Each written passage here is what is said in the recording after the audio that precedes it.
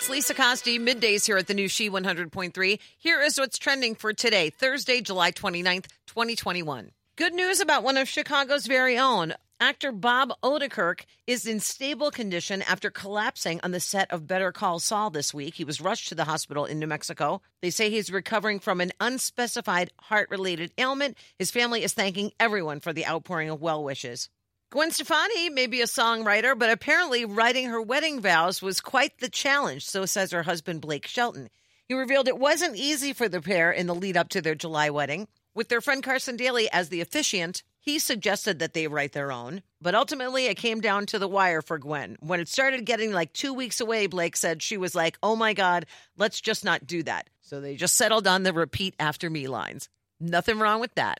And maybe you want to make a stop and grab some Vienna beefs tonight. It is National Chili Dog Day. And that's what's trending. Thanks for listening to the new She 100.3. Hits of the 80s, 90s, and 2000s.